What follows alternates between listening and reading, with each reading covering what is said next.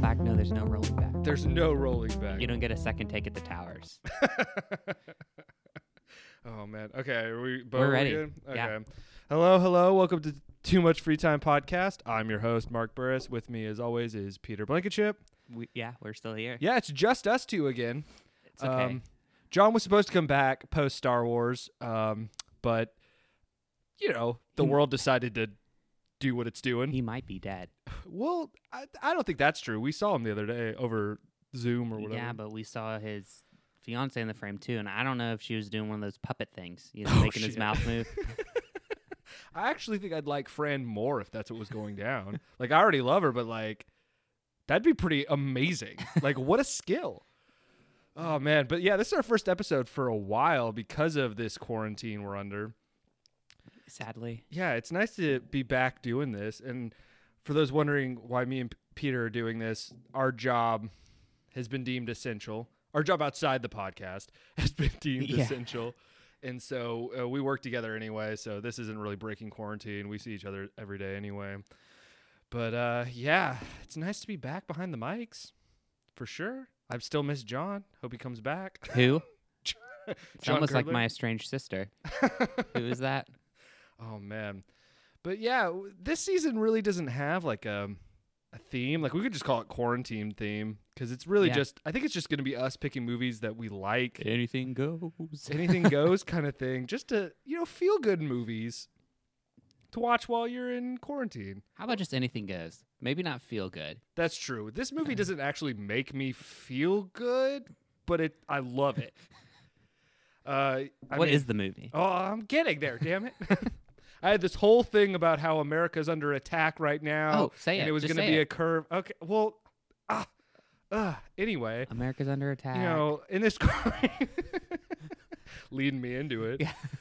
Yeah, it was just America's under attack right now from this invisible enemy, much like Americans of the 80s thought this invisible enemy of the Russians.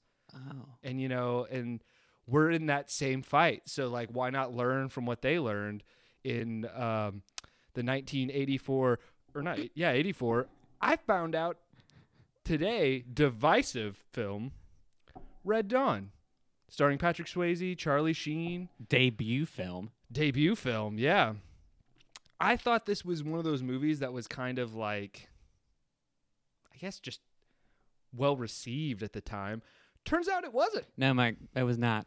I think I've been thinking about this, and I think it's because we did not grow up ever being afraid of Russians invading. Yeah. So we look at this movie through a completely different lens than people who actually grew up with this reality being a fear. Well, and then in your defense too of being naive and not living in the Red Scare and all that, even this movie has a little bit of a tonal shifting, or am I supposed to be enjoying this or not enjoying this? Or Oh yeah, that's one of the criticisms you read on a lot of the reviews is that it takes itself too seriously. And I get that, but at the same time, it's just a blast of a movie. It's so 80s America, and I love it. yeah, if the trivia is to be believed, it for a while held a Guinness World Record for most acts of violence. Really? It was 2 point something acts of violence per minute. I buy that. One of my first notes is just it's crazy how quickly this movie just starts. Oh, there's no intro. It's hey, I'm going to drop you off at school, and then we go into what I guess is the inspiration for the Rick and Morty math teacher. 'Cause Oh. when he started talking, it's oh man. That's so true. Before we get too deep into it, I do want to give a shout out. 45 seconds in. Yeah, I know. This movie was a recommendation by my big brother, Steven. He texted that to the family text the other day, and it hit me where I was I have not watched Red Dawn in so long.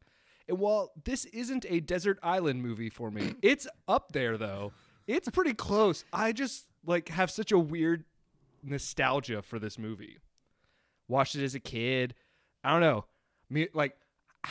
Come on. You've had conversations of, if such and such happens, disappearing into the woods and, fighting them off, right? Or am I alone in that? Yeah, I mean, I haven't had those. But I mean, it's fun. I mean, did me and my brother have multiple conversations about that? Probably. Let's start the movie. But like you said, it starts just almost immediately with the kids being dropped to school. I forgot though that before the credits, like when fade to black or whatever, the information they drop that is vital to understanding the world we're inhabiting happens in 2 seconds. Like I blinked and I missed one of them, so I had to rewind it. Yeah. But it sets up this whole scenario of why this would be allowed to happen. The dominoes have fallen. Yeah. And at first I was reading it like a dumbass. I was reading being like, I don't remember any of this happening. Oh like in real world. And then I was like, oh shit. Yeah. No, this is okay. I'm with you, movie. Let's go. Because it's Russia's like field harvest, or Ukraine's like wheat harvest goes bad, so they invade Poland.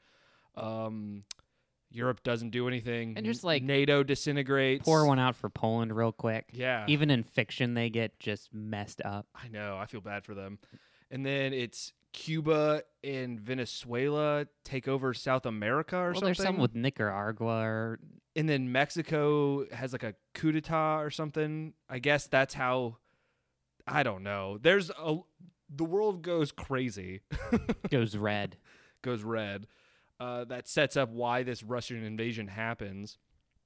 But yeah, it's a very shocking opening of those kids just being in school and then the paratroopers just falling down. It's pretty insane. Although with no music or anything, it is kind of like, it's a little funny. It is, but having already seen it, did you hear you could hear the jets, the airplanes flying by more? That was something I noticed that I hadn't really paid attention to before. Oh, yeah, and then the teacher's like, what the hell is going on? I just like, they are way off course. Also, he's teaching them Mongolian history. Yeah. Awesome. Why didn't we get that? It's tight. I would have loved to learn about the Huns and stuff. Yeah. Okay, sorry. Side note. It helped these boys. Yeah, that's one of the things in the movie that real stretch of realism there is that they become like military tacticians immediately. Yeah. They're just born with it. Oh, they played football once. They learned it by playing football. That's kind of what it seems like. I don't know. I don't know what, because like some of it does come across as like basic ambush, like we just surround them, but then there's also scenes like the trap doors in the ground where you're like, how would they have thought of this? Yeah, because those trap doors, they had mentioned the Cubans mentioned digging holes like that. Oh, to take out the tanks. Yeah. Mm-hmm. So I wonder if they found them. Maybe those were. I really don't know. I was trying to figure out did they even have time to dig the holes? Well, it's weird because they kind of. I think that's one of the things that I lose in the movie is they have moments that show that they're still like kids and they don't know how this is all happening. Because later in the movie, the Air Force colonel is setting up a battle plan. And he's like, any questions? And they're like, what's a flank? And you know what I mean? They are asking it. He's like, oh my God, these kids. So, but it's that. But also they've been kicking the shit out of this Russian army for the past 2 months. Yeah. All right. The Russians are like stormtroopers or worse. Yeah. And allegedly, and I say allegedly, I'll believe that these kids had a little bit of a boot camp or whatever to learn how to pretend to hold a gun.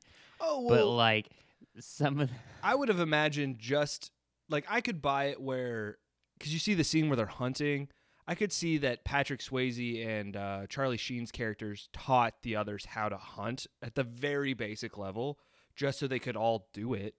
You know what I mean? That makes sense. I could also buy that most of them knew how to do that anyway, just because they're in a small town in the middle of nowhere, Colorado. I could buy that. But yeah, it's their escape scene at the beginning of the movie. That's the craziest scene in the movie to me. It's one of those things where even though I've seen this movie 12 times now, that's still a very intense scene. Yeah. And it's very realistic. Like the sheer just chaos and panic of it. It's great. Like Patrick Swayze being Patrick Swayze, I feel like his one line from when he picks them up is just him going, "Oh God, oh God," as he's driving. Yeah. He's just, "Oh God." I love them raiding the gas station. Like it's Crazy Kid's dad's gas station. I had never noticed before because they'd like take arrows, guns, ammo, dry foods, and then someone grabs the football. Yeah. There's like one hand, football.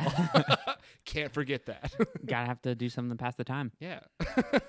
I wanted one scene of them like loading the truck and be like, "Did you grab a football?" It's like, "What are we gonna do up there?" It's like you.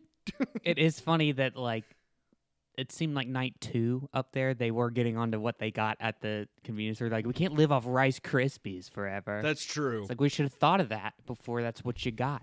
That'd been funny if it had just turned into a roasting of who grabbed what. You grabbed 12 bags of pork rinds, David. What the hell? They're nutritious. They're keto. They're not. Oh, man. But yeah, it's a pretty insane setup. I mean, how they do the passage of time in this movie is interesting. Okay. September. Well, I just mean the sense of I like it, and at the same time I don't, because that's a good way of just, especially in the beginning, showing how long they've just been chilling up on this mountain, not knowing what's going on. To say a full month's gone by, you're like, okay, that's good passage of time. But as this like resistance starts, and it still does the thing, you're like, okay, so what have they been doing in between? Is this just like a non-stop on? A lot happened in October. Too much. I was like, whoa, because when November popped up, it's like, they did a ton. That's true. What? Yeah. The montage that happens like halfway through the movie of them just murdering people. I think I watched it like 3 times in a row today because I was laughing because how it's edited is like pinnacle 80s action movie where it's you don't see what they're shooting at. There's no one by them. It's just a standalone. They're not even really aiming. Just and those. It's insane. The RPGs look like they were foam. Yeah. Or how they were just like one-handing them and stuff. On a couple scenes you could see how they were doing it. It was that the wire trick where it's they're holding it and it goes into slow motion. Like it's not, we can't tell it's slow motion, but they slowed the frame and a wire has yanked the rocket out of the RPG and is like sliding it along.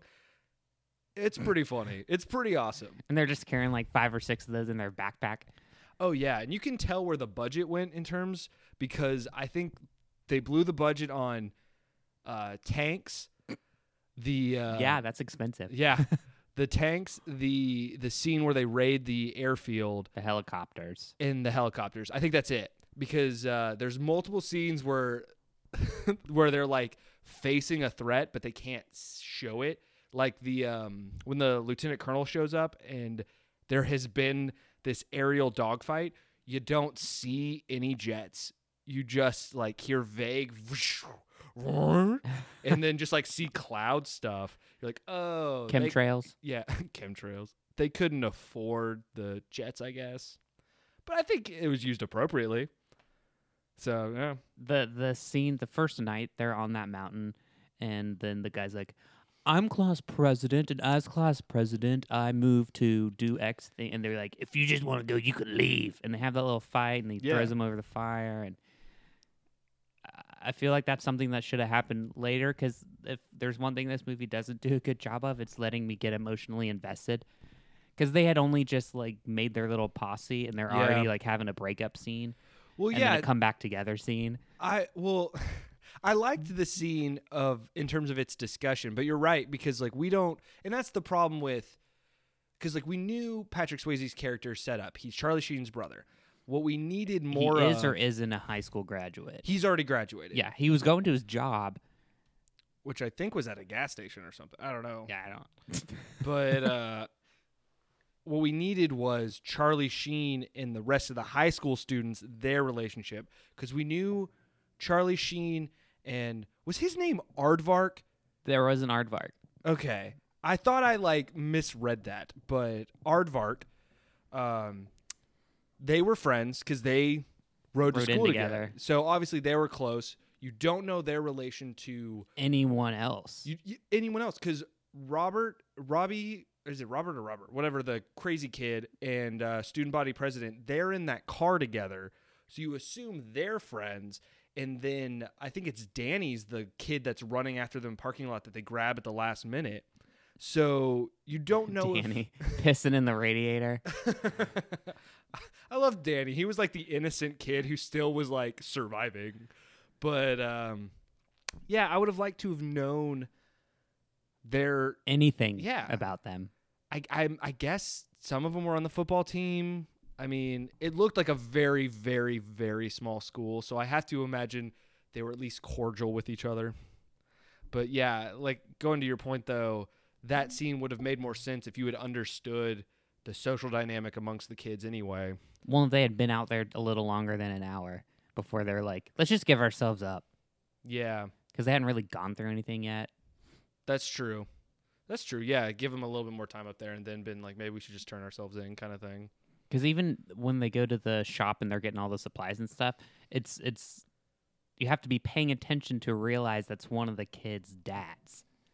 Like, it's not super obvious. They're just like, oh, hey, Mr. So-and-so. And then, like, you see him hug one of the kids, and, like, that's his son. But, yeah, it does happen really quick. All of it happens super quick, which I like, though, because it really hits home the, like, craziness of the situation. It could be like that, though. Yeah. I like that their first kind of venture into town is, like, a really creepy, almost like, I don't know, like a Nazi Berlin kind of vibe where it's, you know, everybody's watching you and they're burning books. Some of this is so over the top, like... Well, they have the Lenin posters up and... It reeks of, like, U.S. propaganda of what communism is, and it's so great. I loved every minute of it. Like, just, the Lenin posters, they're burning books, just the insane, like, video they're playing in the camp that's like, you American dogs have fallen for... capitalist whores who have sold your freedom for their money. You're like, what is happening? And is this supposed to... I mean, it's a re-education camp there, but... I loved that. The re-education camp. I also like Patrick Swayze's, like, smooth line to the cashier when they went into town is like, 6 toothbrushes, please. And she's almost like, why would I... Jab! Yeah. They're looking for you. They'd be looking for you. Like... Not very hard. We're in the middle of the store. And the guy's right there. Like, guy's upstairs. Yeah, that was a weird line for her. They're like, they know who you are. Clearly they don't. Yeah. Ma'am, I'm going to challenge you on that. They don't know shit. Well, and they did have the cool thing where they're like, go to the gun shop and get those 4473 forms or whatever, and then round those people up. Like, that was a cool idea.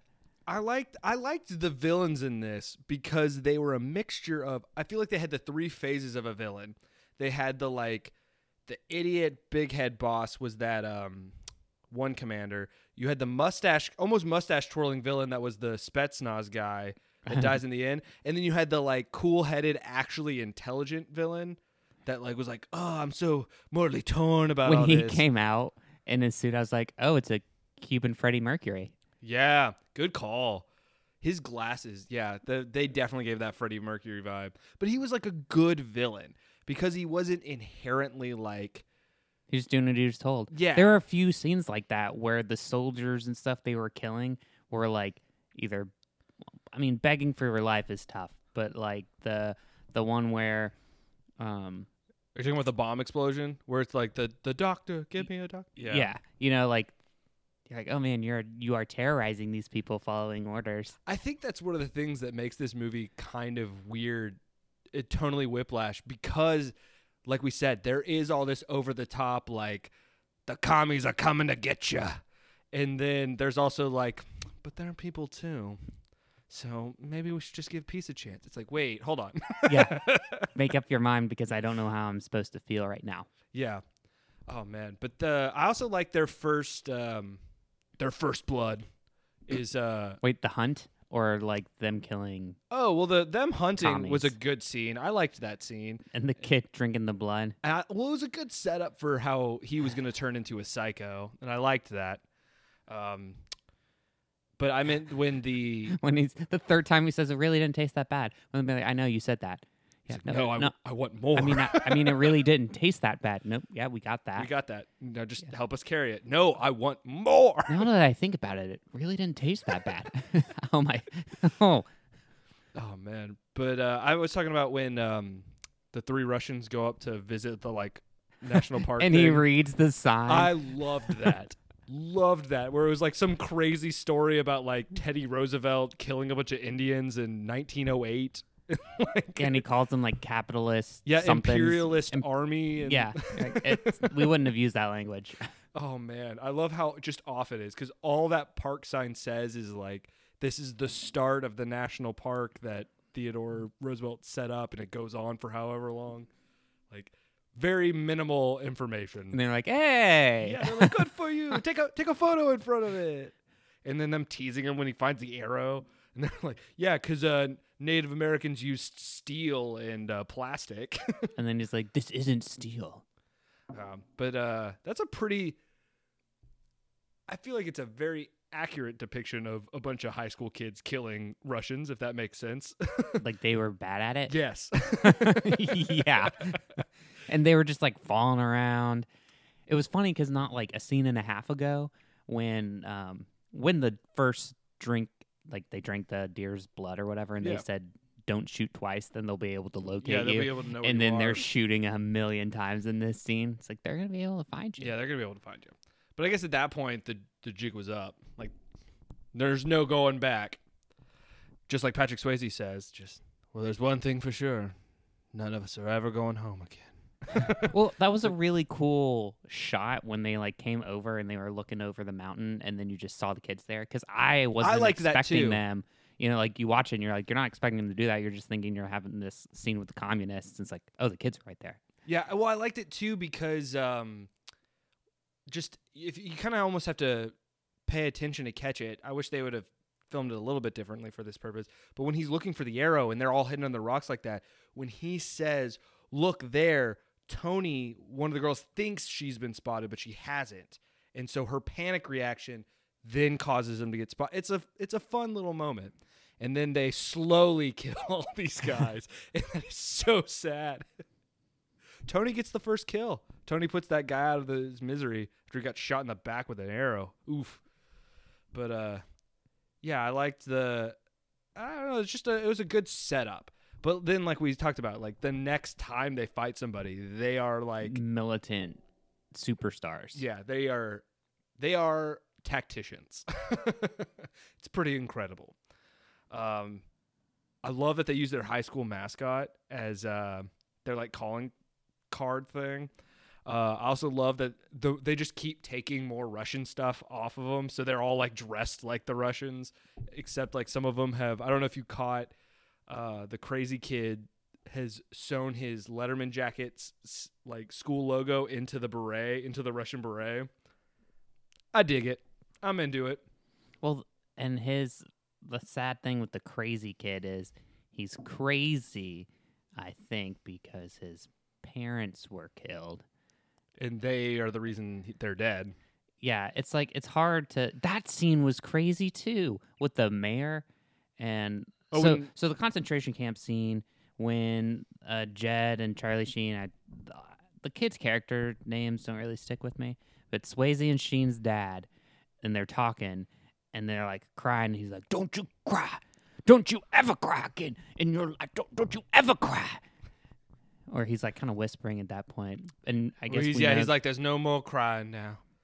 It's time to stop the crying." They killed Mama, and then when they're leaving, and then he's yelling, "Avenge me!" Yeah. Yikes! I don't know. I got me jacked up. I wish my dad would just yell that as I'm like leaving the house. I just hear him as I'm closing the door. "Avenge me!" That would be incredible. Okay. It's like, all right, I'm just going to get groceries. But that's a pivotal character moment for those boys, Jed in particular. I like, though, that Robert like keeps asking people what happened to his dad, and it's finally, I don't even know how they know that dude that gives him the the horses And the girls. Tony. Gives them the horses and the girls. I was gonna phrase it like that, but Tony and I'm spacing on the other girl's name. That's Marty McFly's mom from Back to the Future. Yeah. We haven't even talked about that. The like star-studded cast in this film. Yeah, they're youngins too. Yeah, well, and super youngins. And Dean Stanton, like Jed's dad's known. Yeah, the lieutenant colonel guy goes on and he's president in 24. Yeah, and he does other things. It's like even Ferris some of the kids, Bueller's like sister. C. Thomas Howell. He's a bunch of stuff. He plays the crazy kid. Obviously, Patrick Swayze. Patrick Swayze. I mean, R.I.P. Patrick Stewart is a known actor. Yeah, but then we've got actress from Dirty Dancing, Marty McFly's mom, who's also in other stuff, but I always remember as Ferris Marty Bueller's McFly's sister too. Dirty Dancing's also Ferris Bueller's sister. I mean, it's pretty interesting. I feel like only a couple of the kids don't go on to be famous actors, but it's a stacked cast, and it's kind of one of those funny movies where I don't think that was the intent. Like, I don't think they got those kids together because like they're all gonna be. These are all the like up and comers. I think it was just a happy coincidence. Well, it's a lot of those movies that revolve around a group of kids, and then those kids usually, if the movie does well, go on to do other things. Since That's they're true. like this generation's version of that is the It Kids. Yeah, And like Stranger Things, like those two groups of kids are doing different things. those kids are in everything now, Right? Which good for them. I like them. And is it the Outsider? I'm trying to think of older. Well, the Goonies kids were Goonies also like kids. that. Outsiders counts. Outsiders has so many. Oh my gosh, that's like one of those movies where you're getting mad as more characters appear because you're like, what the hell? Stop. Did Tom Cruise just walk into the scene? What the hell is he doing in this movie? But yeah, this is like I agree. This is like one of those. It's almost the Breakfast Club of war is Red Dawn here. But yeah, this after the girls come with them and they figure out what's been going on in the town. This is when the montage starts of them just wrecking Russians. And we already had the mass murder, right? Oh no, that's after their first attack, right? Yes, because that scene is kind of brutal. It's a little weird because like it is intense in its concept. Oh and, yeah, like mass grave, and they're gonna shoot all these people, and then they start singing that song. That song choice was weird. It like. I feel like that's when you sing the. I mean, I don't know. Yeah, what? I don't know what would song you sing? there. Maybe they just turn around and pledge allegiance to the flag. I don't know. But that's pretty brutal. And then the mayor's just like, I think what makes it more brutal is that they didn't even get like a legit firing squad. They just got mowed down by machine guns. Yeah. Like, that's so much more brutal. Like, it reminded me of, do you remember the end of Valkyrie when they're all getting shot? You're like, it was an intense moment, but it almost felt like, it just feels weird to say, more dignified than them. What happened to these people of just getting mowed down into a mass grave? Oof. It was also brutal. They made them bury the Russian soldiers before it. Oof. Oof. I like that the Spetsnaz guy at the end of the movie calls him out on it. They're like, this is stupid. What's his analogy? He's like, a fox gets into your chicken coop. You don't kill the pig because of it. Like, that's a good point. Yeah. But that turned the kids angry. Yeah. That turns into, what you're saying, the earlier, don't cry, let it turn to something else. Don't cry. While Patrick Swayze's like crying like a little bitch. Him and Charlie Sheen are like holding each other, cry, be like, don't cry. I love that scene because they're all losing it. Robert's sitting there just like checking out the new weapons and being like, all right, I'm ready to go kill more people. Yeah. Just sitting there like checking it. All the other kids with the pumped up kicks. Yeah. But the montage of them destroying people is so good. I think I could watch that on repeat because it's so, like I said, it's so 80s specific. It is such a time capsule in terms of action movies. Like, oh, it's so good. There's one that made me laugh where I think it's Tony is set up with like a bipod 50 caliber on in a barn. side of a mountain. Well, it's like How did they not see her? Yeah. And like she didn't carry it. It's twice her size. And she's handling it like a pro. Loved it. All about it. Oh, so good. And I didn't get that she was supposed to be a quiet type. Like, she kind of talked, and it wasn't until the lieutenant colonel came and she turned into a mouse. It's like, she doesn't talk much, does she? It's like, well, I kind of thought she was talking. I guess I don't know. She was talking a little bit. Because they had that freak out on Charlie Sheen when Charlie Sheen's like, make yourself useful. That was a pretty funny scene. I felt like that scene should have been done again with Lee Thompson, the Marty McFly's mom, not coming at him so aggressive. Like, I mean, like, same level of that's not okay, but maybe with more of like a less I'm going to stab you in the throat tone. Because I think it's supposed to be a funny moment, but it turns into more of a like, I don't even know what kind of, turns into a weird moment.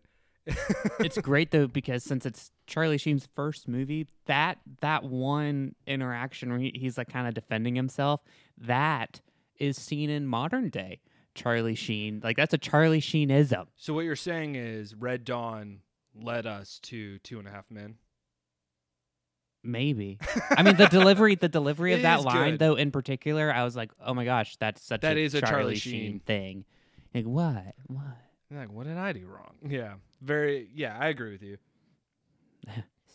And it was that got him the ladies, which got him the addiction. And into that cocaine, into the winning tiger blood he is. But, this is when, I think this is around when the Air Force colonel comes in. I feel like it was an interesting choice for an Air Force colonel to be like the military person that comes in. Like, I was thinking about it. As a kid, I didn't really care and didn't even think about it. It makes sense early with like, how would somebody get there? Oh, it was a plane shot down. Mm-hmm. But if you wanted him to be like the new de facto, like, now I can organize these kids into a more effective guerrilla force, wouldn't you try to make it like some sort of Green Beret or like a Navy SEAL? Someone that's actually like a ground force fighter, and think of a way for him to get there. Like, I don't know. That was the weird thing. Like, when he's setting up the battle plans, I'm like, I'm not doubting that he probably knows stuff. He took a class. Yeah, but if he's like a fighter pilot, he would know about that, right? Uh-huh. Like, I do love the finding him scene where she's like, what's the capital of Texas? Oh, and he says Austin. She's like, it's Houston, and he's like, I'm tired. Yeah, I'm cold. It's like, I don't have time. I'm sorry. For this shit. Like, yeah, I like that, because I also felt that it was like a shot at Americans not knowing geography kind of joke. You know what I mean? Like, I feel like that was a weird scene though too, where, I mean, he has an American flag like on him. I feel like that was a weird thing of her interrogating him kind of thing, but and then she fell in love. But he had a wife that's probably dead in Texas. Oh, well. Remember, that's what he says. He says his wife and kid got caught on the other side of the line in Texas. Yeah, I just that their dynamic was weird for me. Yeah, as quick as, like, this movie's 2 hours, but it feels so quick. I feel like that's something that they put in there with the expectation of it being longer. Like, I don't know if they're deleted scenes, but I could imagine there are. I could imagine there's a portion of them that are just them interacting more. You know what I mean? There's a whole subplot with Jeb and Tony. Yes, because it feels like they're supposed to be. Because especially when she's shot and he has the great, that feels like, oh, was there something? Was there something? Yeah. A little bit something. Well, the only thing you saw was her squirting him with juice. Oh, God. Yeah. But I think the movie kind of takes like a more fun action turn. Yeah. When the Colonel joins in. Like, it feels more like what the movie was supposed to be, because it's weird that more action happens, but the tone is lifted. There's like a levity that the Colonel brings to the situation, which it feels like it should be the opposite. Like, it should feel like these kids are goofing around, and then the military guy comes in and like straightens them out. Well, when they wake him up early in the morning and they're like, we're gonna attack this column. Early bird gets the worm. And he's like, early bird gets the worm. And then he sees that, and like he sees them doing their thing efficiently, and they're like, how is that for tactics or whatever, like he's Yeah. like, oh, Your mothers would be proud. yeah. Too soon, man. His mom's dead. But I would have loved to see them prepare for this and get in their spots, because they are everywhere. Yeah. And they're not killing each other on accident. And there is logic in them being able to set up in these places, because with Jeb and Charlie Sheen, they've already established they've been hunting in those mountains for years. They know that mountain. So that gives them advantage. Like I buy into it, but you're right. Like I would love to see them setting like all the way through, like them seeing where a armored car carrier thing is like coming through, where they draw out they need to set up, like, you know what I mean? Like the prep work would have been nice to see. Yeah. But they're just I even like the Tony scenes, her planning the bomb stuff. Yeah, those are great. I love those. I love that scene in its entirety, actually, just because of the conversation between the two bad guys, where it's like okay, we'll just keep them in the green zone, and we'll just wait this out, and then the building just blows up behind him. Like, you were saying, General? It's fun. It's a fun movie. I was a little confused in the scene where the Colonel dies.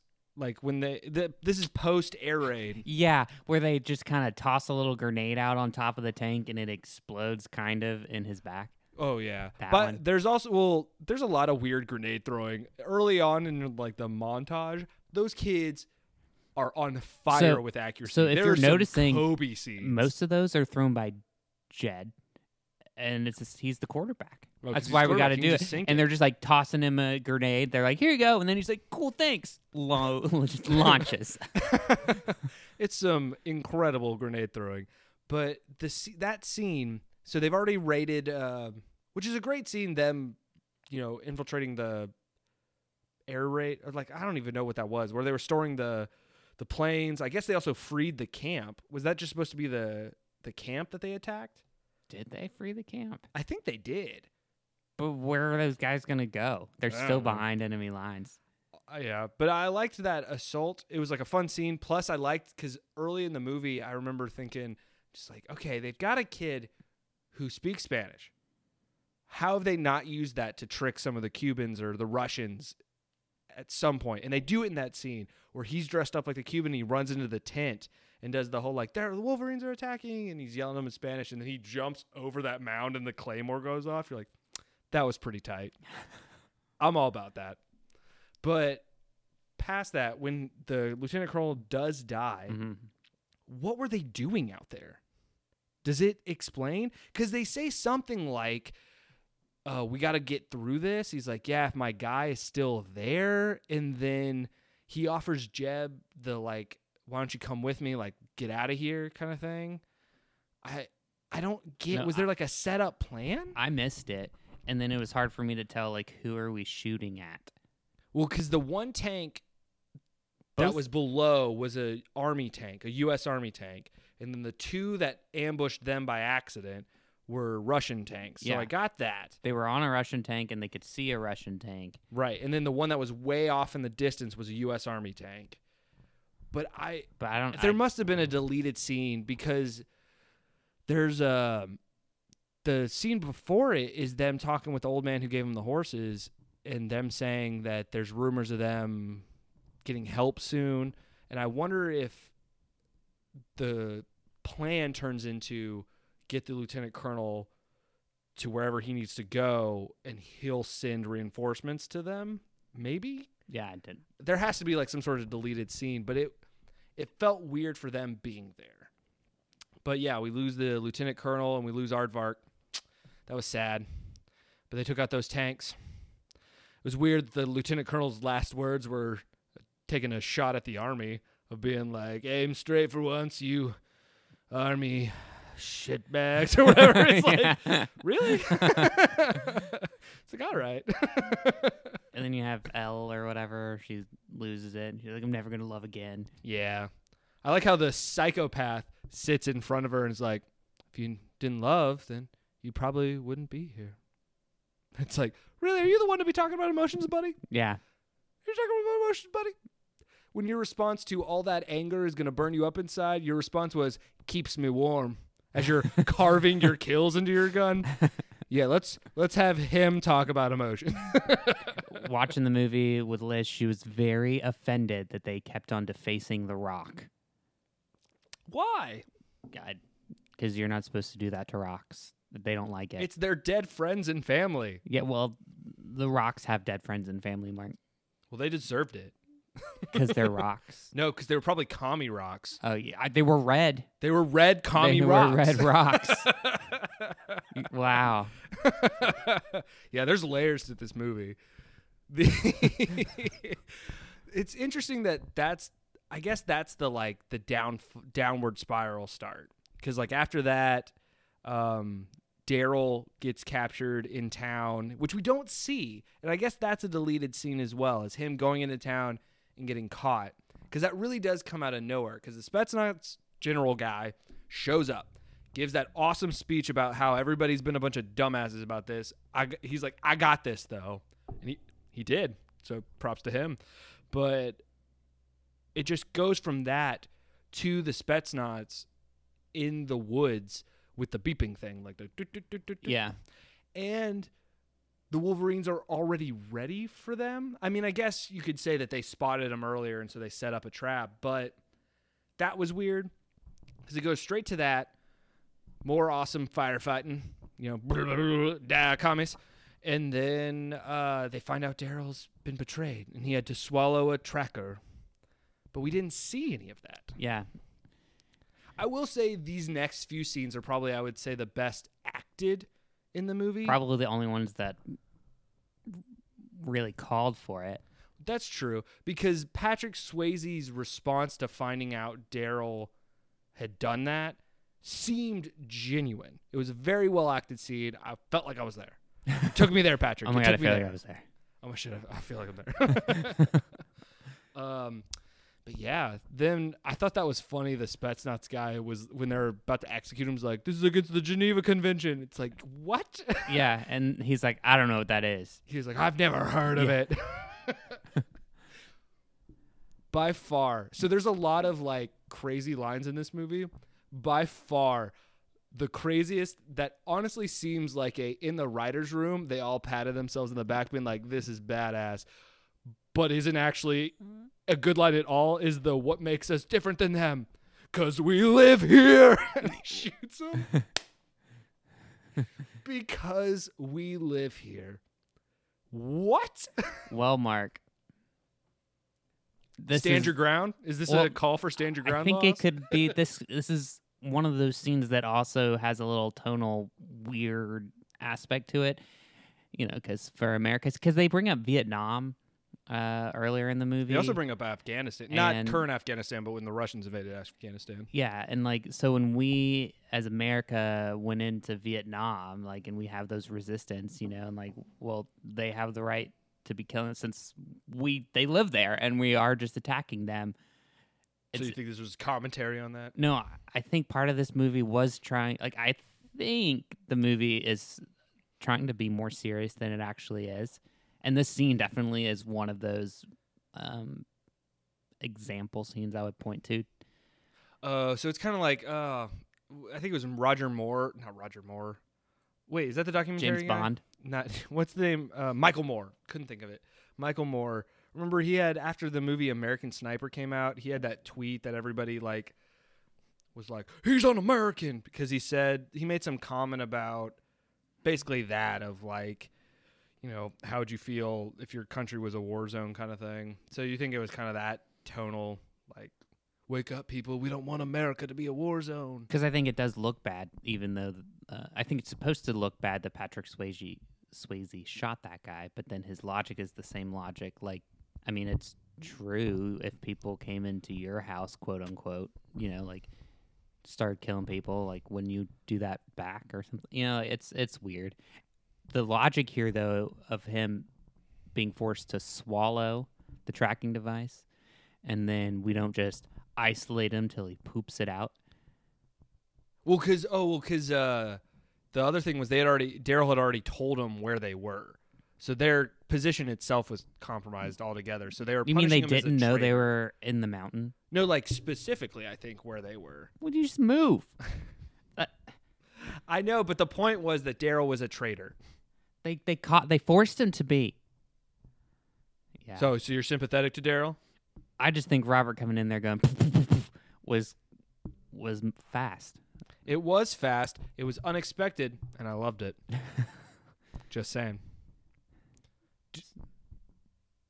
It's just kids on kids Kids on kids violence.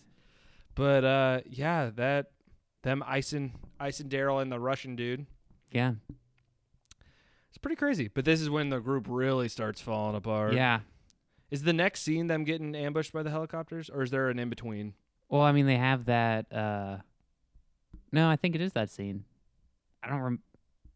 The scene moves. The movie is so fast. Yeah. I do remember being confused that it was snowing in the scene before, and then all of a sudden we're not snowing. Well, that's that weird. I mean, parts of Colorado are so weird like that, and I think it's the elevation messes with stuff because like the plains don't have snow sometimes. I think that's just the nature of weird ass Colorado. Yeah, and them legalizing marijuana. Yeah, this is what they get for legalizing that marijuana. They get They get Red Dawn. Yeah. But I like this scene of them, like how they are tricked. Wait, no, there's another scene. It's them getting food on the trucks. No, that's what I'm talking about. That's what causes the helicopters.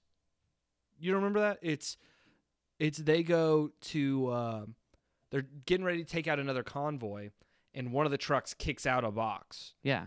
And then they go down and get the food. Yeah. And then the helicopters come get them while they have the food. But they have the food. They're not at their place. They're not their their compound, whatever. Yeah, I was really expecting Tony to like get lit up when she goes up. Like for her to lay all the bombs and stuff that she had been doing, I was really expecting that to be a bomb. And so when she's over there and she's like pulling it open or whatever. Like a karma thing? Yeah. I really thought she was just going to explode. I thought we were going to watch one by one. These people get, these kids get picked off. Yeah, that's the tone it kind of gives because it starts happening like that. And I think that could have been an interesting way to go, even though I really do like this scene because it seems like a brilliant way to catch them. You know what I mean? Because it kind of does show their ignorance. Yeah. Because I do think if the lieutenant colonel had been alive, he would have been like, no, we need to go. Because it does seem very suspicious. But they're also probably starving. So seeing a crate of something fall out, I mean, it's all around. I'd at least watch it till nightfall. That food's not going anywhere. No. The helicopters where a lot of the money went into. It was worth it though. It's cool.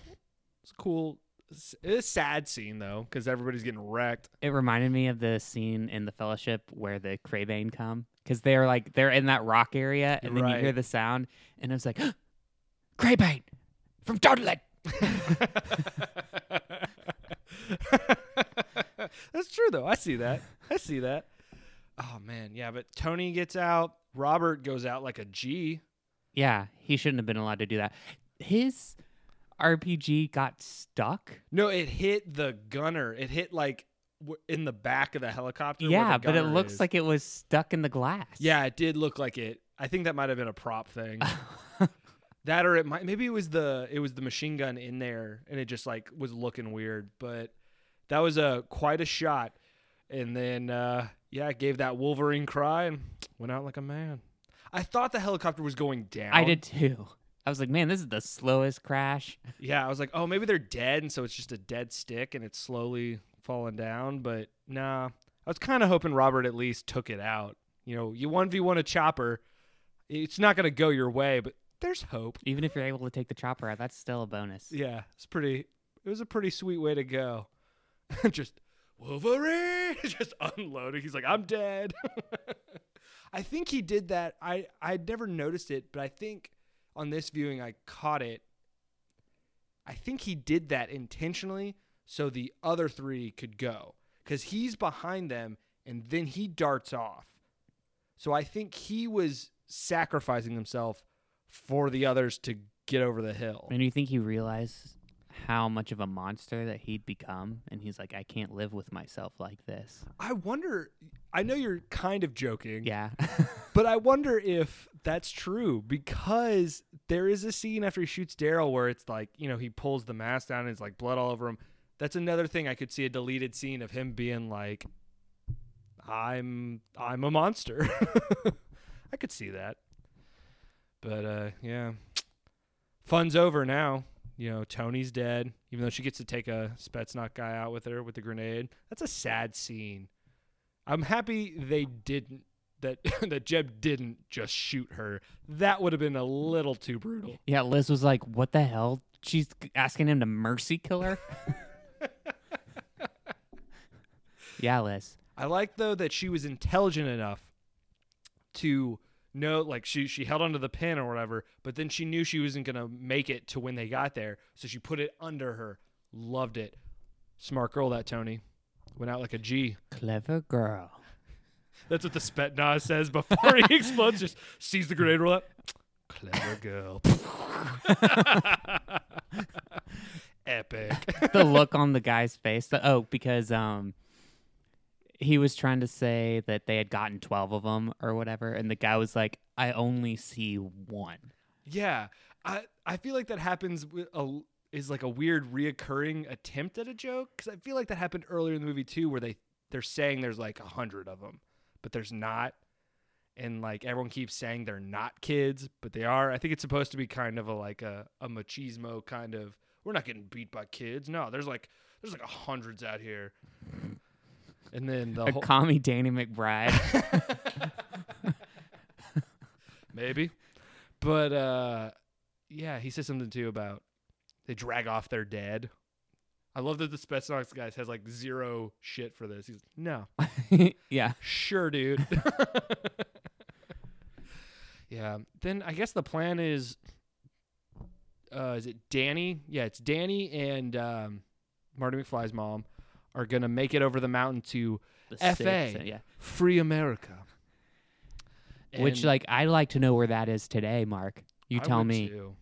If any of you guys know where Free America is, you know, feel free to write in and, you know, email, and tweet. I think it was supposed to be from Colorado to the east.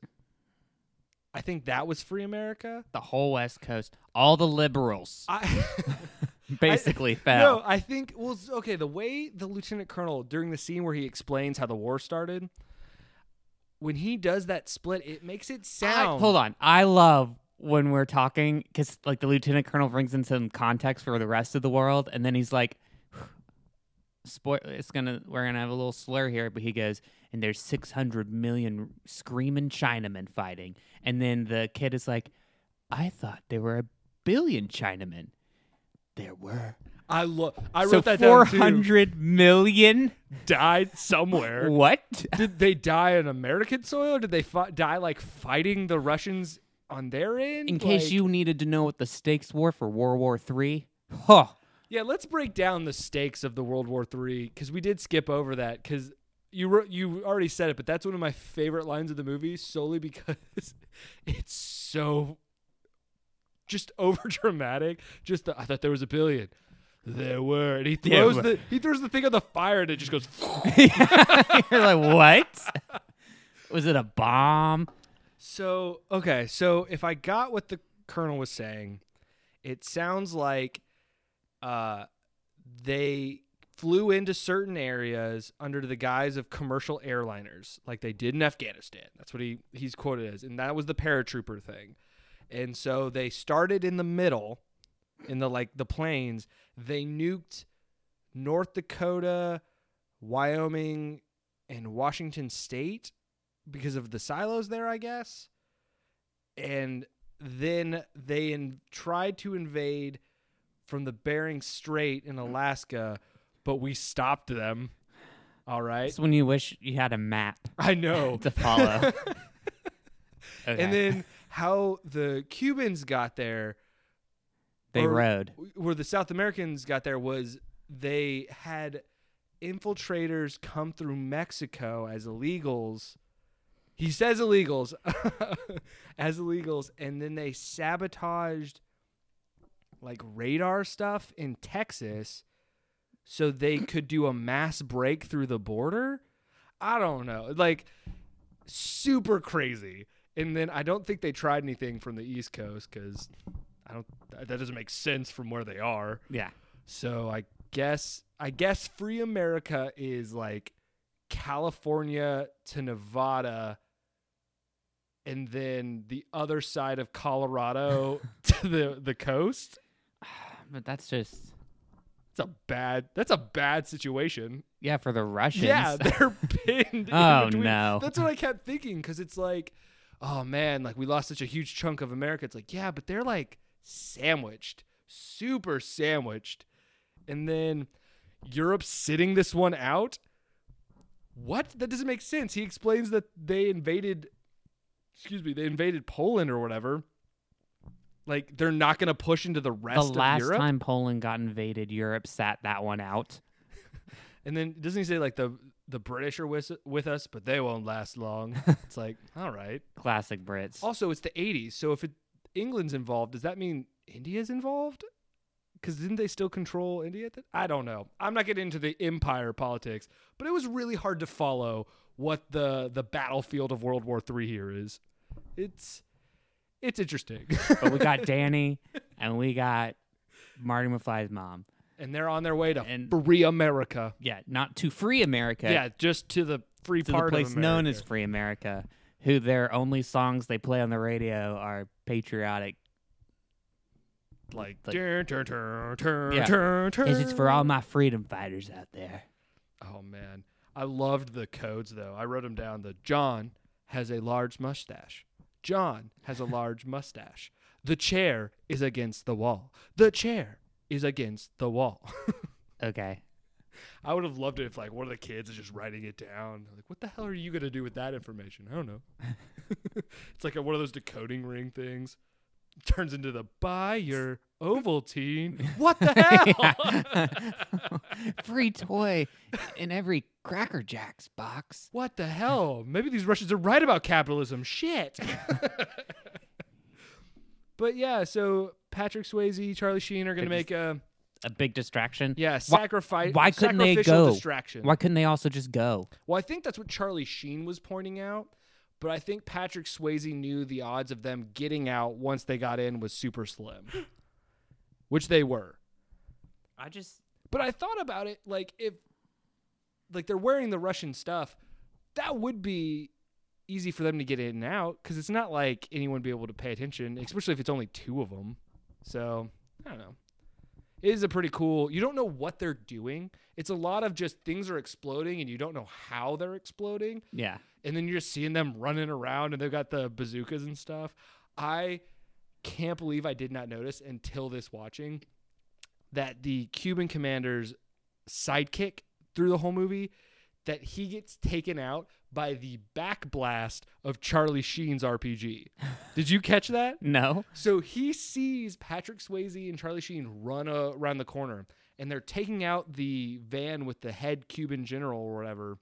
And, you know, because he does the whole, like, shocked face at him. While that's happening, that sidekick guy snuck up behind him, and I think he's going to shoot I Charlie did see that. Sheen, Yeah. And the backfire takes him out, and they don't acknowledge it. Like, that dude gets the most unhonorable death of all. Just blasted in the face, and then they don't even, like, give him a, like, whoa, that guy was behind me. Like, just move on. Ignored. And right after the guy, Cuban Freddie Mercury, got done writing his letter to his wife. Did you notice the dude behind him while he was writing that letter was just looking at a porno mag? Yeah. He kept on readjusting the angle, you know? It was so good. It was literally like a letter of just like, it's been so long since I've seen your beautiful hair, and I miss our niños, and like all this like really romantic. The guy behind him's like, look at those cans. Oh, man. So good. And then he lets them go. Oh, well, actually, hold on. We skipped over the Spetsnaz guy shootout. Because I thought that was pretty funny. He's just, like, spraying into the train and gets Charlie Sheen. But Patrick Swayze deserved his death. Yeah. You had him. And you had to say something. Classic American, I don't even know what. He said, doesn't he say, you lose? Yeah. It should have been like, "Welcome to America," or like, "Ronald Reagan says hello." You say that after you shoot them. Yeah. That or like, it should have been like he shoots him once, the guy's not fully dead, then he walks over and domes him while saying like, "You lose." Or just like, "Wolverines." Yeah, it was so dumb. Yeah, that one made me mad. And I get what it was going for because it turned it into the American like Western draw shootout thing. Like I get it, but Patrick Swayze had the drop on him. It's not like they both saw each other and then it was like a freeze frame to that, which would have been a better solution to that. But then that always makes me sad. Even when I was watching it this time, him carrying Charlie Sheen just bleeding out. Cuban guy lets him go because he's had enough of war. His whole like the Cuban guy's arc is just how like he was a revolutionary this entire time. Now he doesn't like being the guy that people are revolutionarying against, which is an interesting angle. Like I think I honestly would have enjoyed if this movie was split completely between those two points of views. That could have been interesting. But yeah, just Patrick Swayze and Charlie Sheen dying on that bench with a swing behind him that the dad had mentioned earlier in the movie. It's just really sad. The scene of the member berries. Oh yeah. Do you remember? I remember, Dad. I remember it all. I remember it all. I'm trying to cry, Dad. You told me not to cry. I remember it though. And the picture of them when they were younger, getting all choked up and membrane. Oh, yeah. I think this is one of the parts of the movie that really does a disservice to it too, though. Is like it goes from that quick cut. They're over the mountains.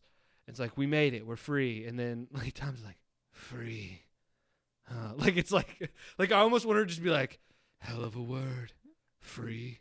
Like, oh my. Like, okay. And then it just ends. It's just it shows the rock or whatever, and it's just the like plaque that's like, you know, the names of the people. I did not notice. Because I thought when last time I watched it, I thought he was just carving Robert and all the other people who died and Tony's names into the rock. He carved his own and his brother's. Yeah, 2 Eckharts right there, yeah. Savage. He knew they were both going to die so far in advance. That's brutal. Like, I wanted a scene of Matt, like, coming to find him and be like, hey, man, so I saw you carved your name into the rock. You know, that's a negative thought there. So, like, let's not talk about that for a second. But you carved my name? Like, I still think we're getting out of this, man. So maybe, I don't know if we have, like, whiteout or we could, like, paste over it. But come to find out they do live. So he's over there trying to wash it out somehow. Yeah, it's like, now this just feels wrong. Well, I guess our innocents died on that mountain. Gosh. The how this movie ends is almost as fast as how it begins, where it's literally like Lee Thompson reading the plaque over what ends, and then the movie just starts, and then it's the pictures with the name. You're like, whoa, okay. So I guess we won? Which I guess it's implied we won because of the flag over the memorial is America. So, but at what cost, Mark? At what cost? A bunch of kids. Bunch of kids. This movie brought to you by Ronald Reagan. I like there's that scene we skipped over too where it's the lieutenant colonel's been like, you kids think you're tough because you're living off beans? There's people in Denver right now that would chop off their legs to have a taste of the beans you just had. It's like, oh, brutal. Okay, yeah. Negative thoughts. And yes, beans are still hard to live on. Yeah. It's not a great balance. No. Half of us have scurvy. Just saying. For how they attacked those oranges and apples and stuff is kind of gross to watch. Yeah. And some like early ASMR vibes in that scene. But yeah. This movie is just one of those, it's just a great fun movie in my opinion, in the weirdest way. Like I almost wonder if this is a movie that I shouldn't enjoy as much as I do. And that makes me feel bad. But that's okay. because it's fun for me to watch. It's a fun movie for me because I love this era of Americana. That's you hate just Russians. I hate the Russians. Globalists. The Russians, they're coming in by the truckloads. Got to take them out. They make the most beautiful ballerinas. They do. But it's just this era of America during the Red Scare, especially towards the end of the Cold War, like right before it all ended, is so good. Like, this movie is pure, like, Red Scare propaganda. Oh, yeah. And it's so awesome to look at from our perspective. At the time, I imagine if I was in that theater, I might have nightmares. Who knows? This is just a movie, though.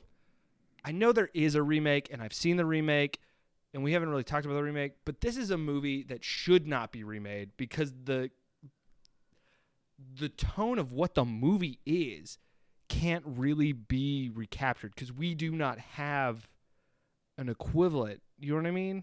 Like, our generation was never afraid of a foreign army just invading us. It depends what side of the political spectrum you're on, Mark. Maybe some people are going to be afraid of an illegal immigrant insurgents. Oh, gosh. But, and then they'll be like, who's cleaning your bathrooms now? Also, from just a business point of view, Hollywood would never make a movie like this right now. And I think that's another reason I like it is because Hollywood, and I don't mean this in the sense of like Hollywood's out there corrupting the mind. They would not, because did you see the newest Puppet Masters movie? No. They had some horribly like anti-Semitic. No, that's not what I'm going for. Oh, because Hollywood hates Jews. You're right. Right. Yeah.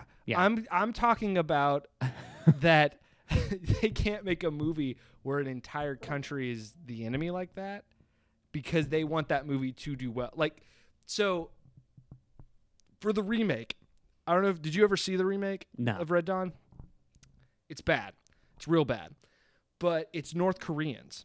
It wasn't supposed to be North Koreans. It was supposed to be Chinese. It was supposed to be the Chinese government. Yikes. How easy was it for them to swap? That's also a little racist. Racistly, yeah, they just changed logos. Oh my gosh. Not making that up. That happened during the filming.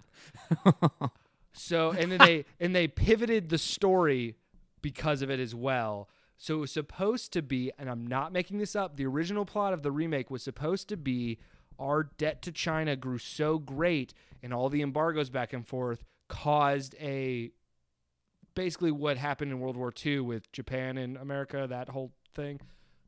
China makes a strike against us that causes the Red Dawn event of them invading in a similar situation.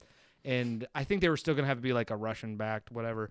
They changed it to angry radical North Koreans detonated an EMP, which allowed them to invade us. What? An EMP where? I guess in DC. I don't even remember. Like what? It's been a while since I've seen it. But they detonate an EMP that apparently takes out our... Maybe they did it at NORAD or something. We have one radar. But it took out like our ability to defend against air invasion, and the North Koreans invaded, and it's like, that's no. No. So the whole movie falls apart. There's also, in the remake, there's also a tonal issue where they really, like in this movie, the problem is they make the kids too much like adults, and they don't make it like kids acting like adults, if that makes sense, which is the tone it should be. In the remake, they make it kids being kids.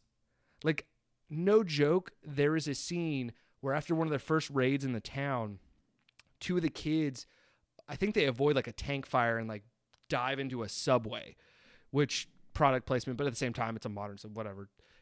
And they raid the Subway. So they just put all the sandwich stuff in a bag and like make a break for it. And they get back to the cave that they're living in, and they're eating the Subway sandwiches, and it's they're having like a weird conversation about what they miss. And one of the kids goes like, late night Call of Duty, and one of the kids goes, really, man, we're living it. And it's one of those things where they like kind of laugh it off, like, haha, you're right, we are living Call of Duty. The fuck? Yeah. Like, I get what tone they're trying to hit there. They missed by a mile. How can you miss it, man? Because we're living Call of Duty.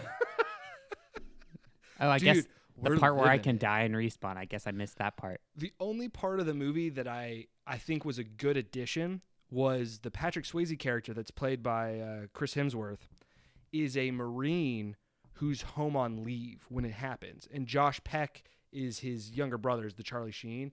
And so it's just he's back home from like service in Iraq or Afghanistan or something when this happens. So he trains the kids to be able to do stuff, and it doesn't go smoothly. So like that was a good thing the remake did. And then I was trying to think, in the remake they have, instead of a lieutenant colonel, they have 3 retired Marines who are like doomsday prepper guys come and find them thinking that they're like adults. Legit, yeah. And they get there and they're like, the fuck? They're There's a disappointed. bunch of kids? Yeah, that's like a funny thing too that I think they did right. The rest of the movie is so just like, oh yeah, it's the just premise so is bad. It's so bad.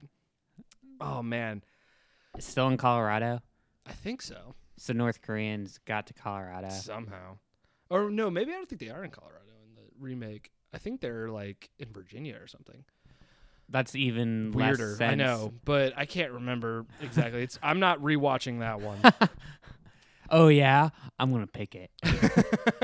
See who's not gonna rewatch that. I would be curious to see where you could watch it. Like I haven't seen it anywhere since it left theaters because it was only released because Chris Hemsworth became Thor. I remember it was made before he was Thor. Yeah, it was one of those movies that was shelved. Like it was made. I think it was actually filmed in like 2006 or 2007, Golly. and it didn't come out till like 2011 or 12 because I think it might have. Was it that or like? I thought might have been later. it was late enough where none of those actors looked like The they did. same, yeah. And a lot of them had already moved. Were actually in movies and stuff now. Like Josh Hutcherson at the time was in Hunger Games. Chris Hemsworth was Thor. I don't know what Josh Peck was doing. I think he kind of became a Vine star for a little while. I don't know. But like they were already established, so it was weird when that was released. But yeah, it wasn't good.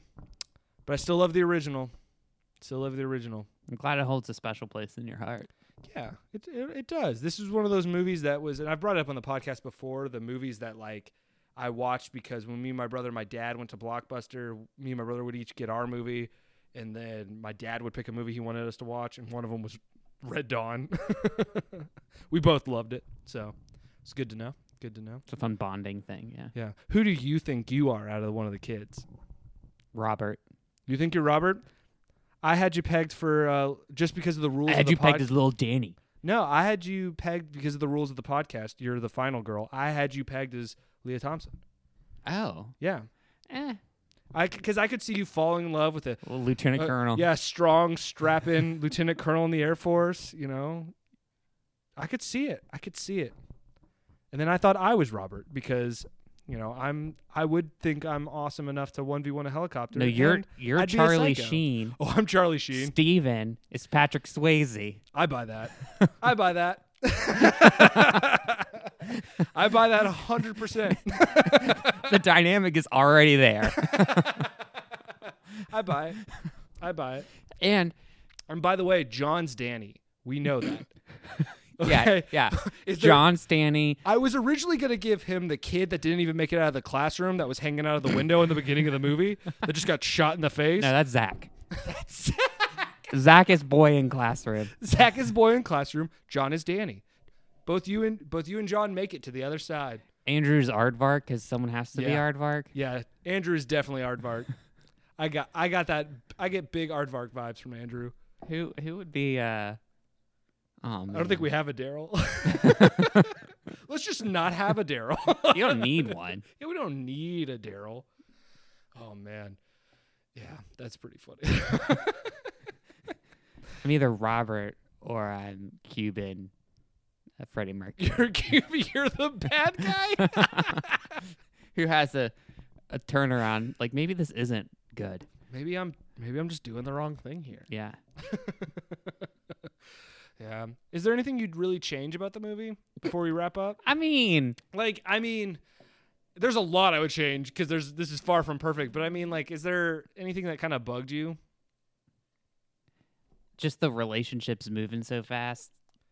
But I mean, it was still a fun 80s movie. Oh, yeah. I don't know if I would necessarily change anything because it is entertaining, and then it's not that long. Yeah. Like, and you're never bored. Yeah, I stand by it. It's 2 hours, but it feels like hour 30. Like, it moves. It's a movie that almost, like, except for like a few scenes, does not stop. No, yeah. That's why it had that world record of acts of violence in a movie. Yeah. And I did not know this. It was the first PG-13 movie released in theaters. Not the first PG-13 rated movie that like came out later somehow. But this was the first movie that in theaters was PG-13. Interesting. That's really interesting.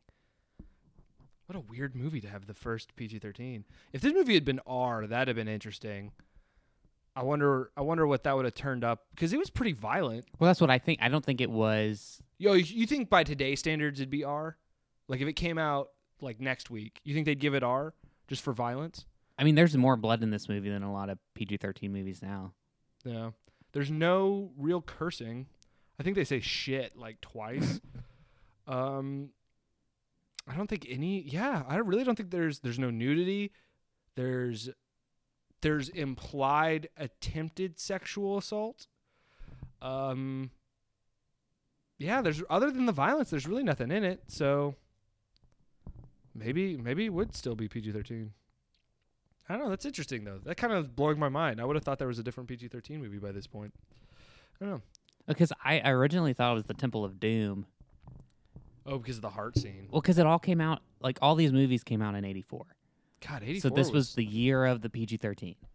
84 was a weird movie, or weird year for movies. Fun year for movies, for sure. But what year was it the other day we were talking about that we found out Where all those movies? everything was coming out? Yeah, everything came out. It was in like It was some year in the 70s. Because it was like jaw-droppingly like. It was whatever year The Exorcist came out. Oh, was it? That's crazy. Yeah, but I just remember us talking about that and being like, "What? That would have been the No, greatest movie." That movie too? That movie too? It's one of the greatest movie years of all time. Yeah. Maybe that would be a cool season to pick that year. Just that year. Because that year has so many good movies already. Yeah, that's true. We're kind of rambling, so we should probably. Okay. Sorry, we should probably close this out. I was just gonna say my only two guys. changes would be like make that lieutenant colonel guy like a Green Beret or something, and have him kind of like not a training montage necessarily, but something close to it. Just and them then marching in a line. And I actually would have liked it better if all of them had died. I would have liked it better if it had been a like final stand, them all die like a seven samurai. and they can still get honored. Yeah, where it's them going out one at a time, and the Cuban guy after seeing them just being kids, because I think that should have been the crazy reveal, was that the Cuban guy didn't know they were kids. Yeah. And then sees them as kids, and then it's him walking away from it being like He kills himself. brutal.